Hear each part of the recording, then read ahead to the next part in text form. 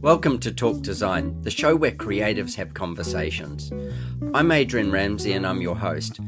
Having lived a life of design myself, I wanted to share with you the creatives that inspire me and in turn may inspire you. Thank you for listening. I hope you enjoy. Hi, I'm Adrian Ramsey and I'm your host on Talk Design. I started this podcast because I wanted to share the journey of design that I've had and that many others have had. And I find it inspirational talking to people globally about what makes design tick and what makes design create a better world for others. My journey has taken me from clothing globally, women's swimwear, performance sportswear, mountaineering, yachting, all these kind of genres where each place I would learn more and more about different specifics and how clothing can support those. Also, I've worked in innovation as a systematic innovation trainer and worked with the aerospace industry as well as the marketing industry and the design industry. And all my years of design, still my favorite is the built structure and interiors. And years of travel and discovery, I constantly look at what the emotions are that are created by the built space. I consider myself a student of design for my whole life and will go on that way. Some of the things that I do to support this is my podcast, and then workshops and masterclasses where I teach people about trends and design thinking, and tours where I take people on tour with me and we go and discover different points of architecture or interior design globally. I always think that when you're passionate about something, one of the things that you should do is you should share it. And so creating the podcast was my way of sharing my enthusiasm and the enthusiasm of others and their passions around design with you. I hope you really enjoy it. And I ask you, would you please drop us a line? Tell us what you think. Tell us what got you excited. It's so inspiring when we get messages from our listeners that tell us about the things that shifted in their life because of who they listen to. And it gives me the inspiration to dig deeper and find more people that I can bring to your ears so that you live a better design life.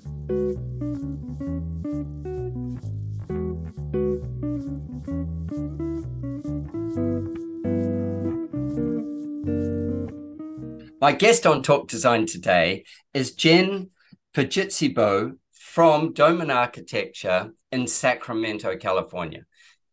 Jen, we've had quite a few chats over the years, and I find you just the most fascinating person as CEO of Doman. And I love how you think and process. And I was lucky enough to spend some time in a team with you recently this year and to see how your mind works in that sort of process structured way. I love that. But I also know you're a creative who studied interior design. Yeah, and you run a bunch of creatives. So welcome to the show. And let's talk about all things to do with, first of all, you. I want to understand more about you and let our listeners understand that. And then about, the process and teams and how you run this business, because you do an incredible job and there's a lot to be learned from you. So welcome. Thank you so much, Adrian. I'm happy to be here. Yeah, it's really cool. Really, really cool. Let's start with Jenna being this kid who somehow but when we release the YouTube on this, you'll be able to see just how young Jenna is as well. So when I say kid, she was a kid not too long ago, not like me. I was a kid a long time ago. Let's start with that piece and just tell us a little bit about your history and for somebody who carries so much process thinking, how you ended up in interior design or studying interior design. That would be really cool. Yeah, I'll take you back into my college years. I had no idea what I wanted to do, but my mom mentioned some sort of design. So I looked into graphic design, interior design. I looked into architecture as well. And I sunk myself right into interior design for studying Hmm. and excelled in that. And so I got my degree in interior design. I worked for a few interior designers in the Bay Area out of college, and it didn't fit my creative juices. I felt I wanted Oh, to be okay. challenged, which is why I looked at for an architecture position of drafter of sorts, just to Yep. kind of get myself into it.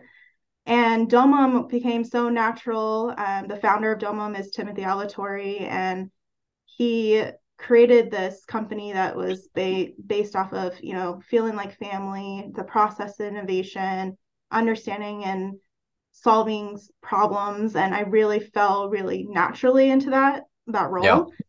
And ever since, I mean, it's been 6 years now, and I haven't left, and I haven't said one day that I don't want to be doing this. And architecture has just been a lot of fun for me, and very challenging because I do like to be challenged. Not to say that interior design doesn't challenge me, but it's its own animal in itself. They are very separate beasts, aren't they? They are, Well, yeah. whilst they have to kind of pack together and they Hmm. have to run together, they Yeah, are they're different animals. One could be a absolutely. cat and the other could be, a dog or a horse, but Yeah, they have to work together to get to an outcome. absolutely. And we do that all the time. Like I have a background in interior design, but I love working with creative interior designers that have their own process as well, because going hand in hand with architecture, doing what you do best and your expertise in that field, and then interior designer doing what they do best, it blends a design and a project very well together. Yeah. So when we work on process, we like bringing those people on as soon as possible, because you want to make sure that they're in the front running of what the project starts with, right? Hmm. And understanding what the project's limitations are, what constraints that we're working with, so that they're not coming in during construction and saying, hey, I want to change this, this, and that. And that changes structural, that changes architectural plans, that changes all You're of the not fields you're that are not out wrong. there. Yeah, yeah. So it's It, it's one thing that I really pride myself on, making sure that if they do have any additional trades that are going to be assisting the project, that they are brought on very early in the process. yeah, Uh, right. I want to and jump back to something sure. there. I'm with you. Sorry, I probably shouldn't have interrupted then. I want to jump back to something because it came to me when you were talking. But yeah, that point that you were just making then, which was about them being integrated together in the process, so that Mm-hmm. so that the outcome can be secured. I want to go to that as a subject, but I want to ask Yeah. another question from very back right back at the start. So let me just make one note. Yeah. Um, integration. Can't do two things at once. Can't write and talk. Um, because I know you're so good with process. I know I'm going to get something from that. I want to jump right back to your mum told you maybe interior design. How Mm-hmm. many other things have you done that your mum told you? No, I'm kidding. What I A want to know lot. is was why did she think interior design? Obviously, you showed a whole lot of creative things. And what tipped you over to doing interior design versus one of those other things, whether instead of doing architecture or one of those others that you could have done, what was the what was the tipping thing, or who was the person that you attached to that you went, oh yeah, that person did this. There's what there was something because you could have chosen multiple of them, and Yeah. because you're such a good learner and such a good you're a good student as well, like you know what I mean, like you can Mm-hmm. academically apply yourself and you will create the process if the process doesn't exist to get you to the outcome. So why did you choose that one out of those paths? Well, to start with my mother, Mm-hmm. as I grew up, she saw me do a lot of creative things. So I did a lot of dance, art, anything extracurricular activity Yeah. wise. I didn't really go through to sports, but I did like a lot of like yearbook and graphic design, and really took that on in my high school years. So she was coming from that side where she saw that I had the eye and I could do something with sort of design in some Yeah, capacity. right. And then those were the options that came to it. When I looked at focusing on interior design, I honestly, I'll be frank with you, it wasn't really a particular person. It was what schools can I get into in California and which degree can I get in a certain period of time so that I can start my career. And I was very career driven from the beginning, where I did a Right. lot of volunteering during school, doing outreach, doing projects that, are nonprofit and that Uh-huh. help the school district, or that the professors were able to send to us. And that really helped me guide myself to say, I know this is a tangible degree that I can excel at and that I Yep. enjoy doing, rather than doing something that I really maybe wouldn't be interested in. And I wanted to be able to utilize my degree in my career. So And that it was meant that you, the yeah, aspect. that's actually a really good point as well. But that doesn't surprise me in the slightest with you. You wanted to take something that you could use and then use it, not study something and then go off on another tangent. Yeah. Um, and the other thing of wanting to get your career started, so you didn't want to spend maybe 7 years studying something when you could spend a shorter amount of time and Yes. get your degree started. Sorry, get your career started. I think that's really interesting, and it speaks to who you are, Mm-hmm. like so much that you're on a mission as such. And then the other thing that came out of that was really fascinating is that you always saw a greater picture in the fact of doing all those things to help your community, to help your school, to help whatever it is, always looking well beyond yourself. um at a young age as well, like actually Yeah. being broad-minded, without being scattered or lost, broad-minded with purpose. I think it's certainly a testament to your success so far. And give it another 20 years, we'll see what it's done then. But yeah, fascinating. That's really cool. Mm-hmm. Okay, I needed to hear that piece, like to get it in my head. Um, Integrating process. Let's jump back to where we were, because I wrote a note so I can remember. When you've got this thing, it's I want to say, chicken and egg. It's cart and horse. It's Mm-hmm. at what point do you integrate this process of you've got. I always like to think there's a team of people that make any design happen, and Mm-hmm. that means there's a team in the design office. And then there's also, and that may not be, in some cases it might be a single design person, but let's just go that there's more than. And then there's, your engineering people, there's your county people, there's your builder that's going to build it, or whether it's going to go out to tender and be different builders that are going to tender it. And then there's also the client. The key team member is the client. So Mm-hmm. when you're taking all these, I kind of think it's like a jigsaw puzzle, and they've got to come in. They can come in at different times, but they've still got to come in a fashion that creates a picture. And it's, Absolutely. that's, people can't sit out of that team Mm-hmm. forever. Yeah. And then clients, there's usually couples as well, like, so that's the other thing.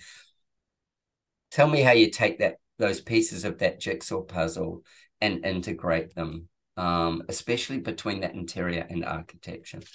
Yeah. I think I'll take a step back and just say that a big misconception about architecture and design, if you're working with an interior designer or you're working with an architect, it's not one person.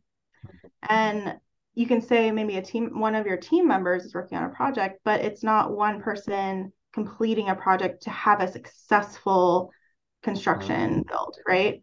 So when you bring in multiple trades, you bring in consultants, you bring in experts in their field, you want to make sure that they're given the opportunity to one, review and oversee the process as well. So one thing that we do well at is integrating those meetings with, if you have a general contractor and an interior designer, or that's for a residential project, we also do commercial. You can have a kitchen designer. You could have your dad could be the electrical engineer on the project. We like to have those people on those calls to review the plans while we're going through the design process to, one, get their feedback on what's happening, but also make sure that they're clear on the expectation of what the design and the architecture is going to end up being like.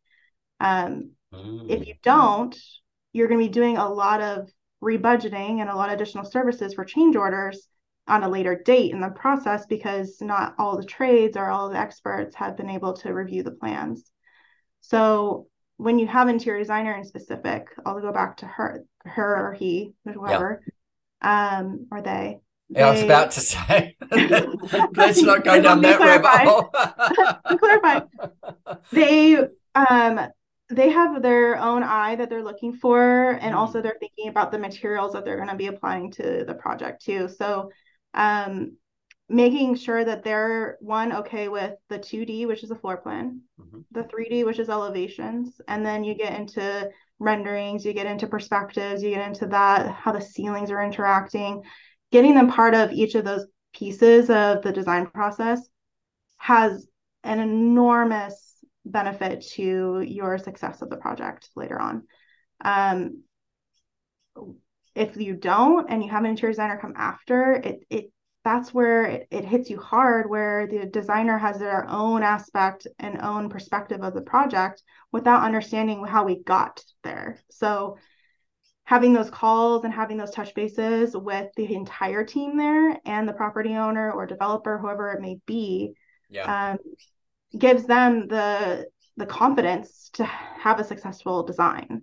And we do well at that. And not every project does need every single trade or every single consultant, but if it's a bigger project, we absolutely do recommend it, and we may require it depending on the scale. So making sure that they are part of the process from the beginning is huge.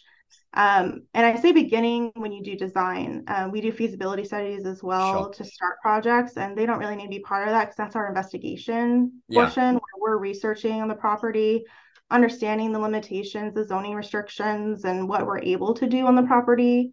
And once you start the design process, that's when the best time to do it, not when you're doing construction documents for permitting. That's a very bad time to bring them in. No, I get that and as you say, it's all about communication up early. So it's about pulling the team together and understanding who the team will be, and then when you're going to apply each member of that team to the process. At what points will you apply them, because that's critical to keeping it flowing. And then often, I say this from my own experience, often the client is the least educated team member, but the one who has everything at stake. So that's something I wrote down before coming on this call. The biggest thing that we need to do as designers and architects is educate. There are so many things at stake, and you are so correct in saying that. It's money, it's time, it's personal, it's business. Anything that's related to the project is going to be impacting the outcome of the result, right? So doing feasibility studies up front, that's educating the property owner, the developer. And to do that, you need to know the full scope of the project so you can investigate what they want out of the project, and then we can provide them with what they are actually able to do on the project. So getting right on that point, getting the full scope of a project from a client who doesn't understand what the full scope of a project means. They're thinking, let's just go resi here. They're thinking, I want to be cooking for my friends in my kitchen. And you're talking about, the letterbox in the driveway, or the curbing, or the fencing, or the gardens, how or whatever it is. And you've got clients who often couples, and one will be like on board and understanding, and the other will be, away with the fairies, like going, oh yeah, that she's got that, or he's got that, and it's like, how do you do that? Well, I think one of the things that I really go towards is like sometimes architects and interior designers are therapists in some ways. Yeah. Where you were just Or saying, they need therapy. and you One or the mentioned, other. yeah, and because you could have a couple that has never done a construction project before, but they have two ideas. One of them's looking at budget, and one of them's looking at I want it to look a certain way, right? Or feel a certain way. Even right, look is easier than feel.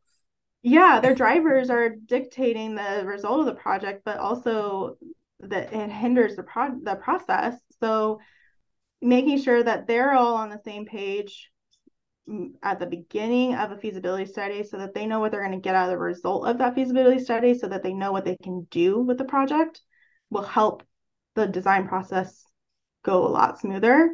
And providing them with a list of who they need to bring on board, because without them understanding that it's not just an architect, it's a structural engineer, it's a truss designer, it's a Title 24 energy compliance engineer, there's Cal Green code requirements for California, there's an interior designer, fire sprinklers if you need them, a landscape architect, and I can go on, but yeah, because that isn't the whole list. Right, it's not the whole list. But if you don't know that exists, then but don't architects just draw some pictures?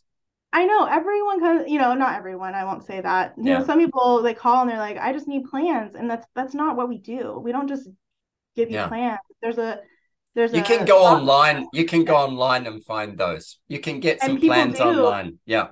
And then you're still going to need those other 300 people Jenna just talked about. Exactly. You totally do. You're speaking my language right now. It's, even if someone comes with a design, we still have to recreate it. We're liable for the plans that we need to produce. And I guarantee if you buy something online, you're not going to want it exactly like it is, and you're going to want to change certain things to make it. Oh, no. I promise you I want it exactly as it is. Exactly like it? Yeah. Just could you move my vanity? Yeah, or move a window, and I'm like, okay, that changes everything. Totally. I'm glad we're on the same page here. I think this is such a, look, for the listeners, there will be plenty of architects, interior designers that listen and will be going, yeah, you're so right. You're so right. And then for the people who are in the public as such, they'll be going, huh? Because they come with an outcome in mind. Yeah. And with that outcome in mind, they're seeing a finished product. And, I think this is an interesting segue that I'm going to use here. Just we might go back. Let's just see if I can. Let's see if I can pull this off. They come with the outcome in mind, and the outcome in mind that they have is full of emotions and feelings, as well as it's got a value, a dollar value attached to it, which also has an investment value attached to it as well. More often than not, they're saying, if I spend this much money, will it be worth more later? So that they've kind of got this running in their head, and all the dinner parties they've been to with friends talking about, we built this and now it's worth this. People see it kind of as, especially not in all of our Western world, but in a lot of our Western world, as sort of a wealth dynamic or play as well. And then you come back from that to the emotional stage that they're in and where they're trying to get to. And often that's either built from running away from something they've currently got. This thing doesn't suit my needs, so I want this thing over here. If they're lucky enough to, be having a new custom home, so they're making that choice. And then they recognize a significant amount of money, so then they're saying, I want these things for me. That becomes very important. It's about them.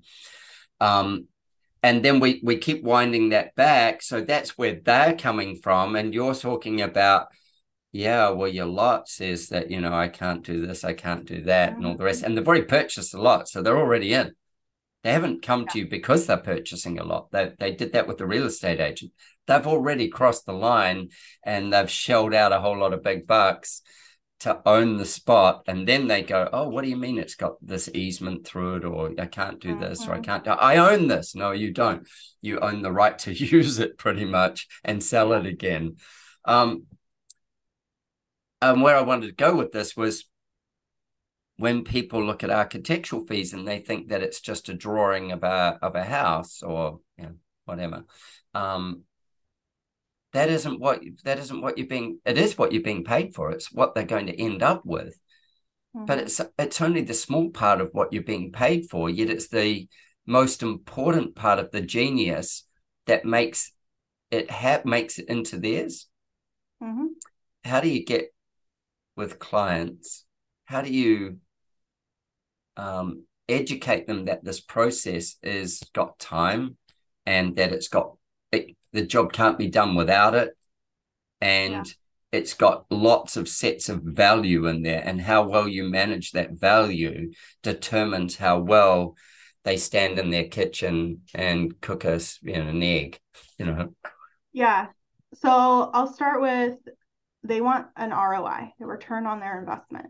That's their result that they're see that process brain just boom. There you go. I heard you when you said it. And they are looking at the result. They don't know how to get there. And that's what Domum's process does. So we have a process called the Domum delivery method.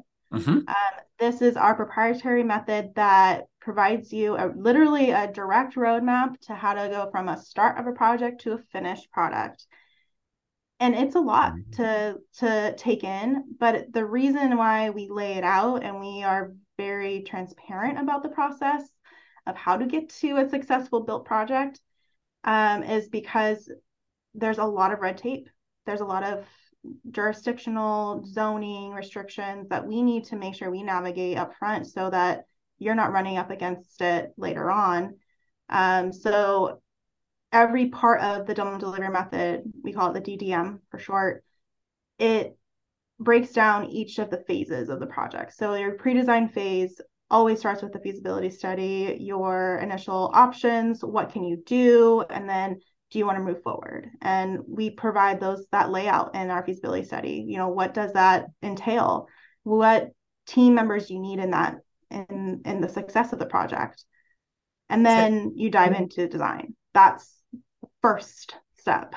Yeah, so you do all the diagnostics so that you know that you can where you can design what. Yep. So you know what the parameters are that you're going to either stick to or they're going to pay for you to break them. Yeah, and I'll take a step back. When you were talking about it, I immediately thought about, we have 2 developers that we work with. And one of the things that they love is feasibility studies, because they actually look for properties without purchasing them and then do a feasibility study with us to see if they want to purchase with them. So they do it the step before. And they've thanked me. They've sent me wine. They've sent me gifts about, wow, I shouldn't have bought that. I should never have invested. The number of times you saved them. Yeah, because they're not going down the road before they're getting there. It's interesting that, one, they are so happy with me telling them that they're not going to get what they want out of it, because they probably come to me saying, hey, I want to build this many units. I need this yield. I need this return on square feet. Yeah, right. 100%. But they can't. They physically can't.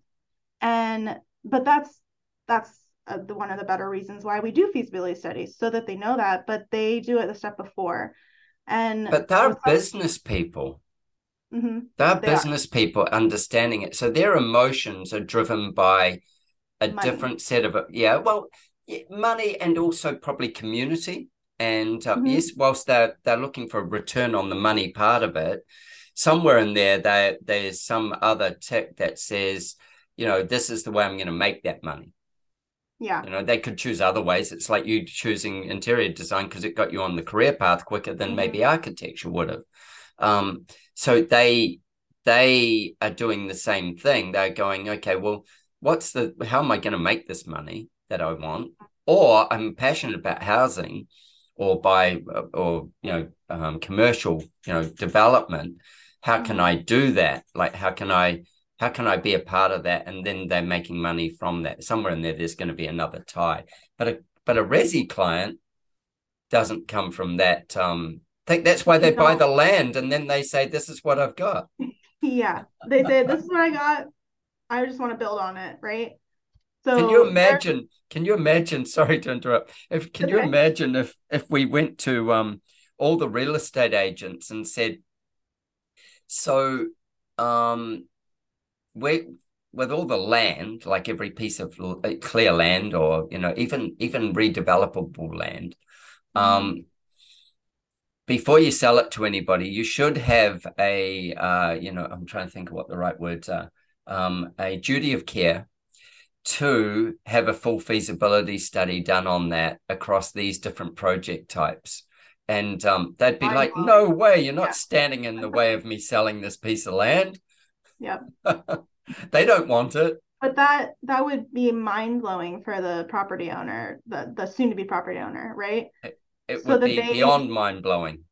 They would be like, "That's all I can do," or "That's what I can do." Like, those are the realizations and a reality check of what can you do on the property, and the limitations, but also the best part is what can you end up having, which could be even better than you expected too. 100%. That's where the design, creativity, innovation element of we'll say architecture or any design comes in. Is, here's my limitations.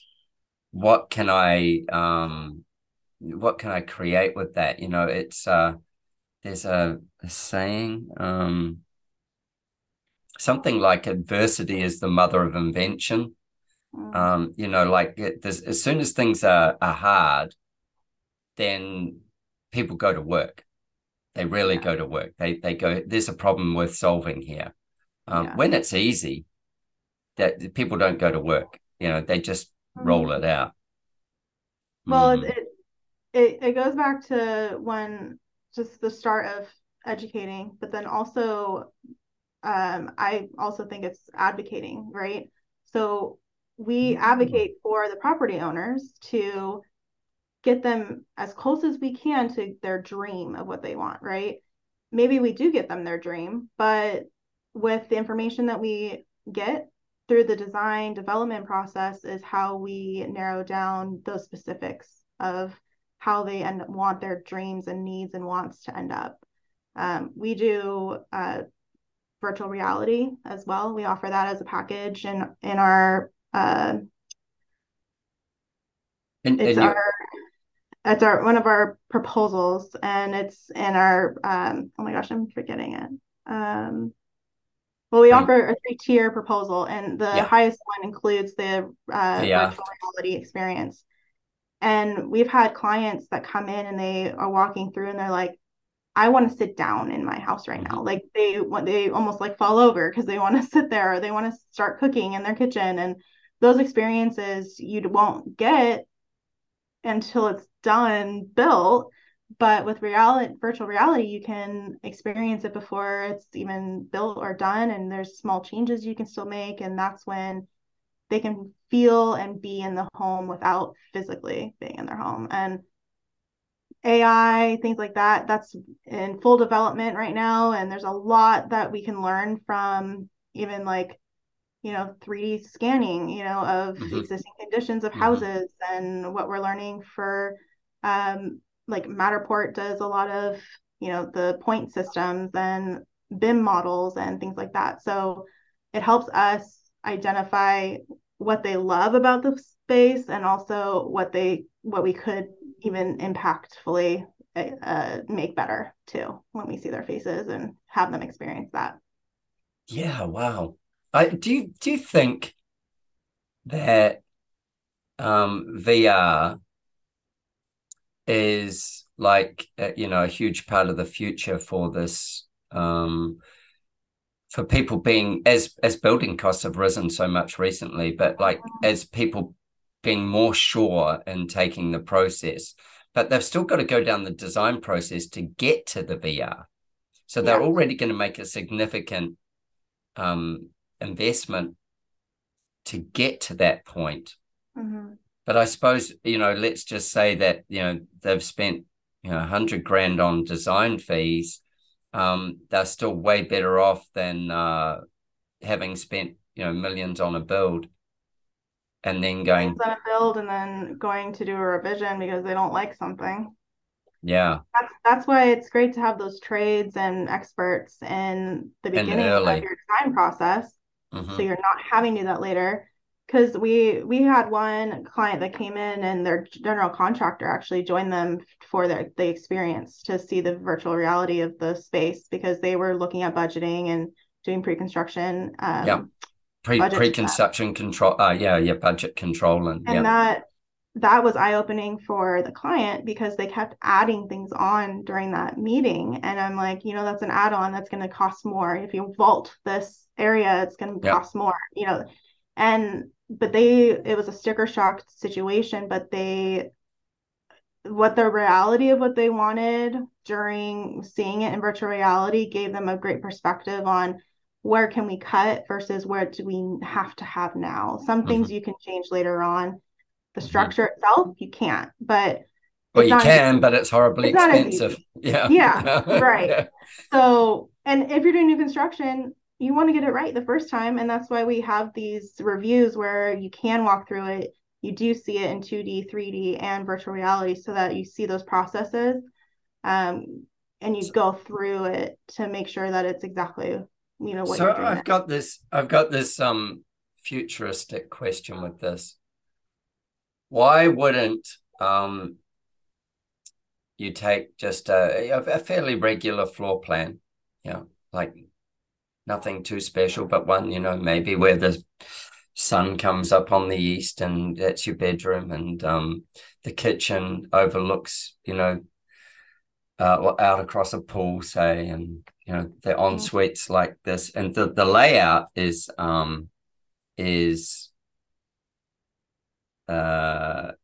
functionally works. And I'm trying to think of how you do this. Anyway, play with me here. Visualize this without VR.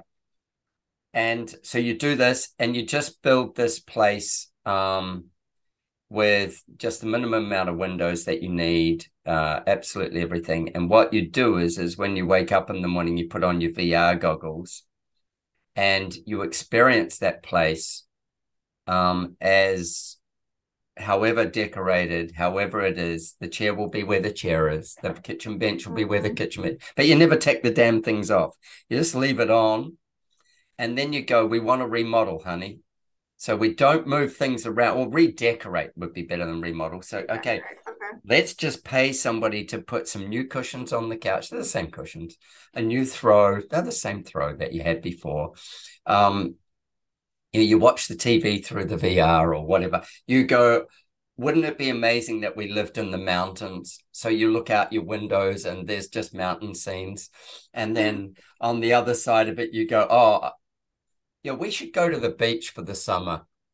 And so you put on your goggle, or you've got your goggles on, and you dial in the beach. And so then you're in your beach house or lake house or whatever. And the VR could take care of it. You could function in that space and it would seem fresh and new. And it could, you could be at the pyramids one day and, Puerto Rico the next, Is that the future? Well, you're sounding like you're in a Black Mirror episode. I don't know if you've ever seen that show, but it's a futuristic show, and it's exactly, every episode is different. But one of them is about virtual reality, and people make that their reality, and that's how they live. To say that couldn't happen, I don't want to say that, because I absolutely think that it already has happened in some capacity, where you can just change where you are and live in the house that you live in, but as if you're in the mountains or on the beach or wherever it may be. Change the music. Yeah. Even in our system that we use, we can change where the sun is during the day, in the video. You can change the location, the elevation, the season, everything is there. I think what's different about maybe the future is that people will mix interpret what's reality versus virtual reality. Yeah, I mean, you could be in a trailer home in the middle of the desert, and we could have you, as long as you put your goggles on and put the right tunes on the sound system, you could be, living at the beach. You could be Malibu, beachfront, watching people surf by you.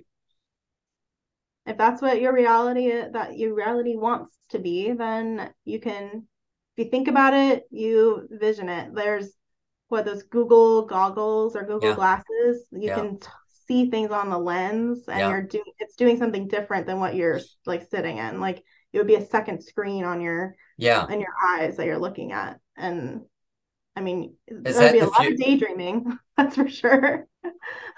Yeah, true. I look at it and I go, certainly when people are making a significant investment, which to build anything is a significant investment, whether you've got a lot of money or a little money, it's still going to be a significant investment.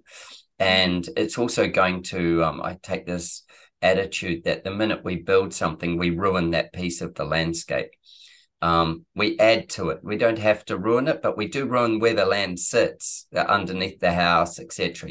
We alter that from how it was ever first made or intended, by nature.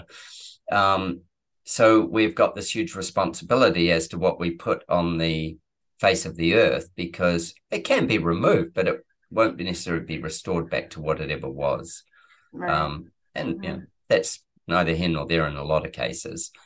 So when we do that, there's this investment, and there's this, not only that, there's this spot on the landscape that we've altered.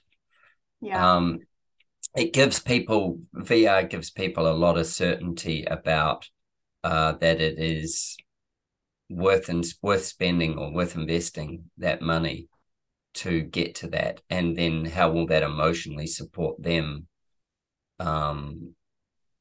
to live the life that they're trying to live? Yeah, like you mentioned a little earlier, you're saying like their end result is all they're seeing. So to get there, to see their end result a lot sooner than what they physically can do, it will help them get their path forward. Because I will be honest, the everyday person that walks in or that calls for, a new construction residential build most likely does not know how to read plans. So for them to experience it in 3D helps them visualize it more intently, and understanding that the design will end up being what their dreams are or what their wants are. And that's what we want. We want them to be happy. We want them to love. We want two things. I feel more than two, even. The things that we're trying to do is take them from where they are to where they want to be. And if this sounds wrong, but it's true, they don't know where they want to be. They know a piece of where they want to be. And then discovering that journey of where they're going to be and where they want to be is going to be self-discovery on their part, as well as discovery for the designer on their part. So the designer's listening intently to where they're going, but it's like you say, you might go, I'm going to drive to New York. Okay, which way are you going to go? Okay, where are you going to stop?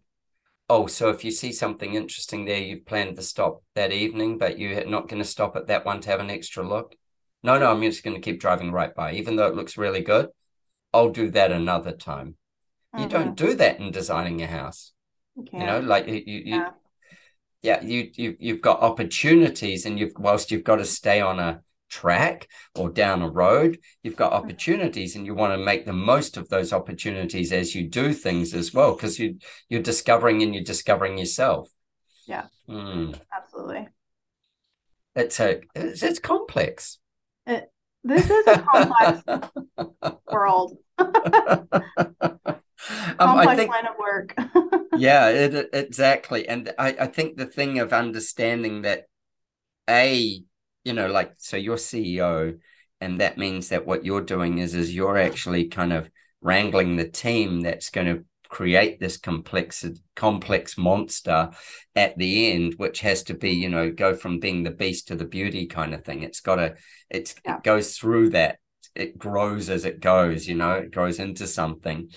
And then, so that's one part that you do, and then having processes and stuff so that you can do it successfully. Yeah. And then educating the client. No, but there's something you said there, which was not only just educating the client, that almost sounds like you're talking down. I don't think that's in the slightest, but it almost like when you say, oh, I'm educating the client. But you said advocating for the client.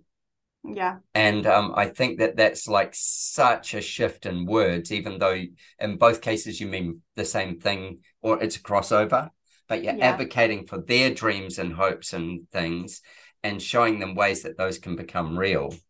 Yeah.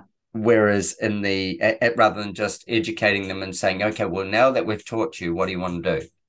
Mm-hmm. It's a real hand-holding journey, and for the developers as well. Yeah. Well, and that's the one thing that I think that we do really well at. We have the DOMM 3 guarantee, and advocate is one of those words. Collaborate and communicate. So we're never going to be not telling you the bad news, but we do want to make sure that we're transparent with you about the process. So like advocation and to advocate for someone doesn't start with just designing it. It could end up being we're advocating for you at the building department. If they're not responding and it's taking too much time, we understand that time is money for you. So we're pushing them to get answers, whether or not they give them to us, because sometimes they don't respond. Yeah. That's a whole another conversation. Yeah, that's that's not even a podcast I want to make. I know. But those types of things is all of these can, in every instance and every phase of the project, can relate to the property owner, the consultants differently, and how we collaborate, how we communicate, and how we advocate for our team as a whole to have a successful project. We'll make sure that we get there, right? So what were they? They were 3 things. They were communicate, advocate, and collaborate. I love that. So collaborations with our team members, our clients, and our consultants. 100%. Communicate with everyone. Process. Yeah. And then advocate for the needs client. Of the project. And actually, that's a really good way of putting that as well. The needs of project. Like what then you're advocating for the needs that the project has, plus whilst managing all this for the client. Which is it's a lot of work to manage one project. Any scale of a project, it's the same amount of effort and it's the same amount of time that we want to give to that person, give to the team, give to that project. Yeah. You can say a small addition, but you have to do the same stuff for a new construction project. It's just the scale is probably different. So actually, I'd love to touch on that, because again, for people who are going to embark on this journey, and for, architects and designers who are listening to this, how do you communicate this to your client? And I mean, you've got your Doman delivery method that communicates this to your client, but the key is in communicating it to your client in the way that they need to hear it or understand it is really critical, So how we make sure that it's communicated well is, what's your next step? What do we need to do as your architect? And what do you need to do as a client to successfully finish that phase or successfully finish that milestone of the project? Making sure that there's, A, B, and C need to be done before this. If applications need to be signed, how do you need to sign them? Give them a written document of, hey, you need to sign this page and this, you need to acknowledge this, things like that. And how much time for review as well. The longer the client reviews something, the longer the process is going to take to finish. So we always make sure that they know that this is being sent to them on this date. The next time we are setting up a call to review that set so that they can have time to absorb it, then we make sure we implement the changes or comments or concerns that they have on the process. But all of that is communicated to them as a next step. Once this is complete, this will happen next. This happens next. Yeah. And it's it's always one thing after another, but it gets them to hit milestones within those phases so that they know, okay, once I'm done with this, I can move on to that. And now I'll start seeing the elevations, or I'll start seeing the 3D, or I'll start seeing construction documents. I think this is so important to understand, for clients to understand that, if you follow the process, you can get there. And if the designer or architect doesn't have a process, then you're going to wander in the weeds. And if client doesn't, if they do have a process, then you're one step better off right away and making the choice of the right person. If they do have a process, is that process one that you're prepared to follow? Because if you're not prepared to follow it, then it's not going to be a match made in heaven, and you're not going to end up in your utopia. You're not going to end up where you want to be. And I will speak for everyone. Not every client that comes, or inquiry that comes to you, is going to be your client, and that's okay. It may not be because you don't want to work with them. It could be they don't want to work with you. And it could be because of process. It could be because of time or constraints or outside, influences that are influencing the production of the project. But like, it's okay to say no. It's okay to take the time to make sure it's a project that you want to bring on, or a client that you want to bring on. It could be a project type you like, but maybe the client isn't really what you're looking for, or vice versa. And I think one thing that we've gotten so much better at is being able to say no, and identifying these are the type of clients and these are the type of projects we want in our field. So yeah. That's fascinating. It's so cool. And this is where, CEO thinking comes in, and leadership thinking comes into creating things so that the clients are advocated for, basically. And it means that you can run a successful business while advocating for the client. It works both ways. Yeah. I love it. Exactly. Do you want to tell me about, say, your team, and as a manager, leader, and how you do that? What sort of tell us about that? It's not just me. I will tell you, it's not just me. Yeah. I couldn't do what I do without my team, and we have a large executive team that we all support each other, and we get the day-to-day done, and our goals and our challenges, and we work through all those things. But we also have our drafting team in our office here, and we also actually have a satellite office in India, and they work when we sleep. So when we are in slumber in the United States, they are working. So it's as if it's a 24-hour clock. Not to say that things will get done astronomically fast, but it's so that if we miss something on one day and we can get it to the next day, they can assist. And we do very well at working with them hands-on. And our team has a lot of different backgrounds. There's people that do have interior design backgrounds. There's people that have architectural backgrounds. And then we have, like, obviously our administration assistants and any marketing assistants as well.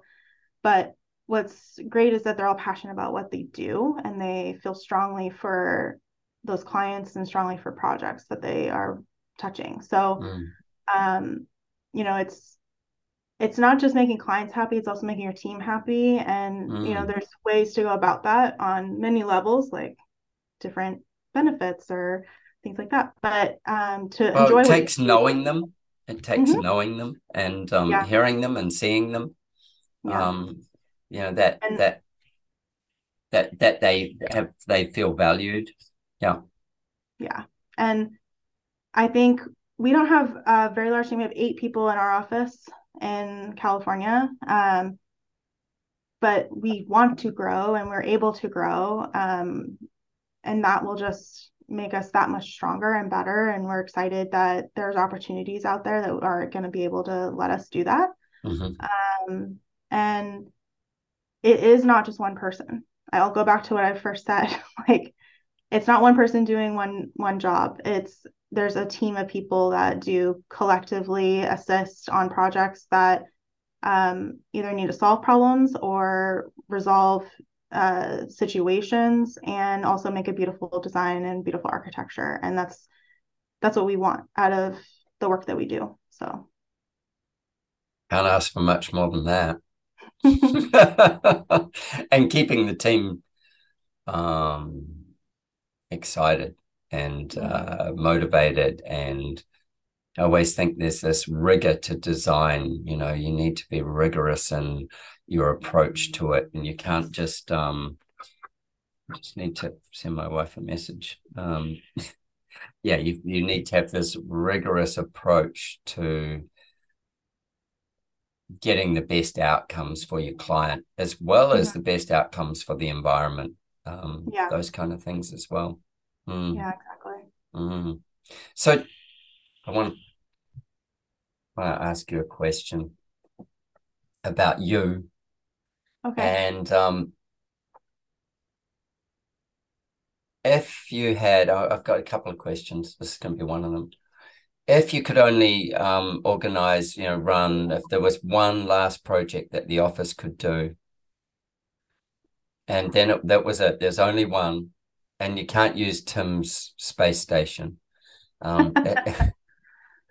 What would you are solely responsible for choosing this project, and that's it. It's done. Once it's done, it's over. You're never going to do this again.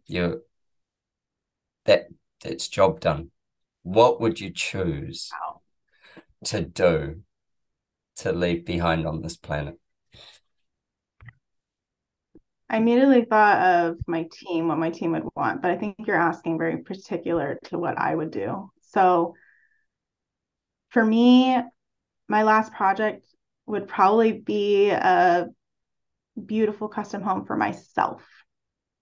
I think what we don't do as the architects and designers is, not to say that every home's like this, but if you went to an architect's or a designer's home, it's not what they design, it's not what they put out in the world. And for me to be able to design and build my own home, that what I would want and that I would love, I think would be one of the best things to fulfill my design and architect. Yeah. I like that. When are you starting doing that? I don't know. No, you don't need to answer that. I don't know. I don't even know what I want yet. I know. This is so interesting. Study. Yeah, exactly. Get out the Doman method. But isn't it fascinating? I always think that's such a fascinating question as to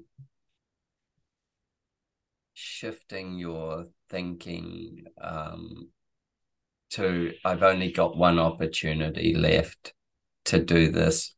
What would I do with that opportunity? And I get some amazing answers, amazing different answers from people. I don't want to, I sound selfish, but no, it's not selfish at all. It's like what you choose. It's hard to say, like, I don't know if I'll ever be able to have the opportunity to custom build and design my own home. Like, I don't know if I'll have that opportunity. I would love to, and my fiance and I talk about it all the time, and he loves that.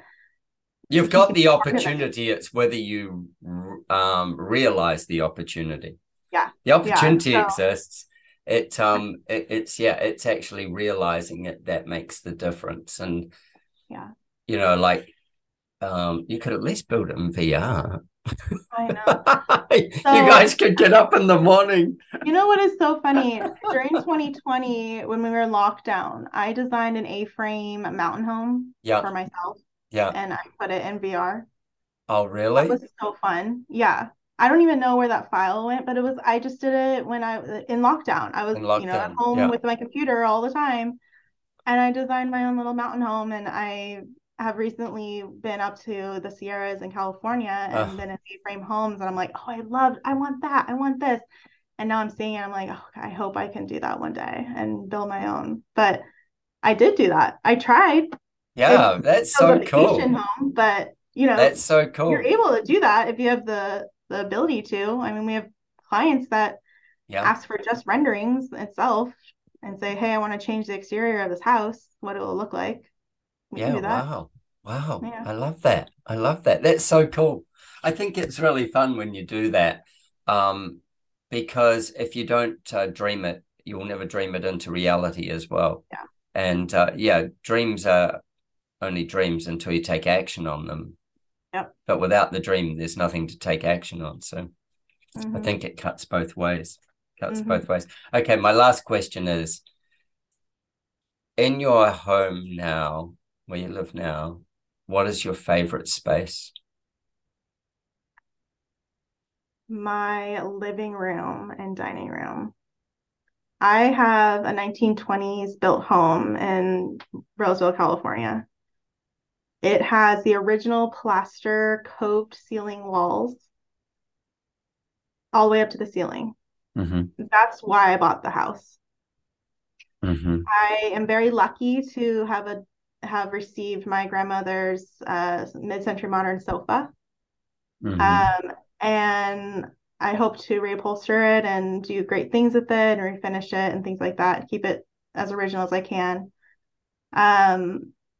But that space I'm in that space more than I'm in any other space other than my bedroom, obviously, because you sleep in your bedroom. But yeah. So tell me, what emotion do you feel? What is that? Tell me what that space feels like. You just described what it looks like to me.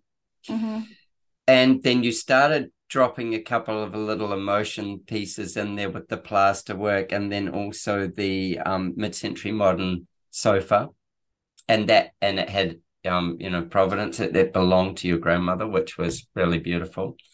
So how does it make you feel to be in that space? Well, right now it's my favorite season. It's Christmas. So when I sit in there, my favorite thing is Christmas. I just love the lights, the glam, the warmth. So I have, the greenery on the mantle of the You've dressed it. It's dressed. Yeah. It's beautiful. And then there's beautiful arch between the dining room and the living room, which creates this open feel. But it's soft and it's warm and it's inviting. But it's also calm, and I just feel at ease in this space where I don't feel like I need to continue to make it better. It's pretty good at how it is. And I think that's a good feeling. It's a good feeling for you. That's all that matters. Yeah. So yeah, it gives you ease and it makes you feel calm. And I would say, from what you said, because it's complete. It's complete as it is. You don't feel like you have to do more. I don't feel like that. And you can upgrade things, there's always ways to do that, but I don't feel like there needs to be fixes or changes that need to happen. And when you're in a space that you feel that way, and a homeowner is like, I don't like my current kitchen because of this, this, and this, you're living in it every day. So you have this a very emotional or detached feeling about it. But I don't have that feeling ever in that space. So I love that. Does the volume of the space, does that make a big difference to that, do you think? If you're recreating that space, what would you change? So this is, if you're recreating that same feeling in your A-frame, what would you do?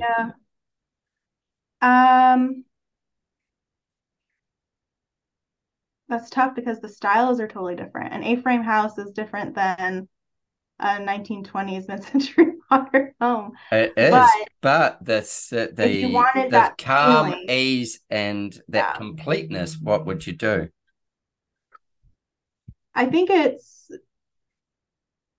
goes down to the materials, where you feel the warmth of maybe the wood on the ceiling where the A-frame is, and it's all exposed, and then the furnishings have this really calm ease of light textures, and a really beautiful fireplace that warms up the space, and you're not overwhelming it with a lot of things. I think I grew up in a house that had pictures on every wall and furniture up against every wall, and I don't have that situation in my own home. So oh, and creating that. does that create more calmness for you? Does it Yeah, keep it simplified for you? more simplified. And I will say I have been adding more things to walls, but in a very more tasteful way for my style, I think. Your parents will never listen to this. It's okay. I don't, honestly, I don't They know. do. If they do, they'll be like, what? She didn't like this in our home? Well, we live in a different house now, so um, no, it's but they had a different style than I did, and I didn't know what my style was until I bought my home last year. Like, yeah, right.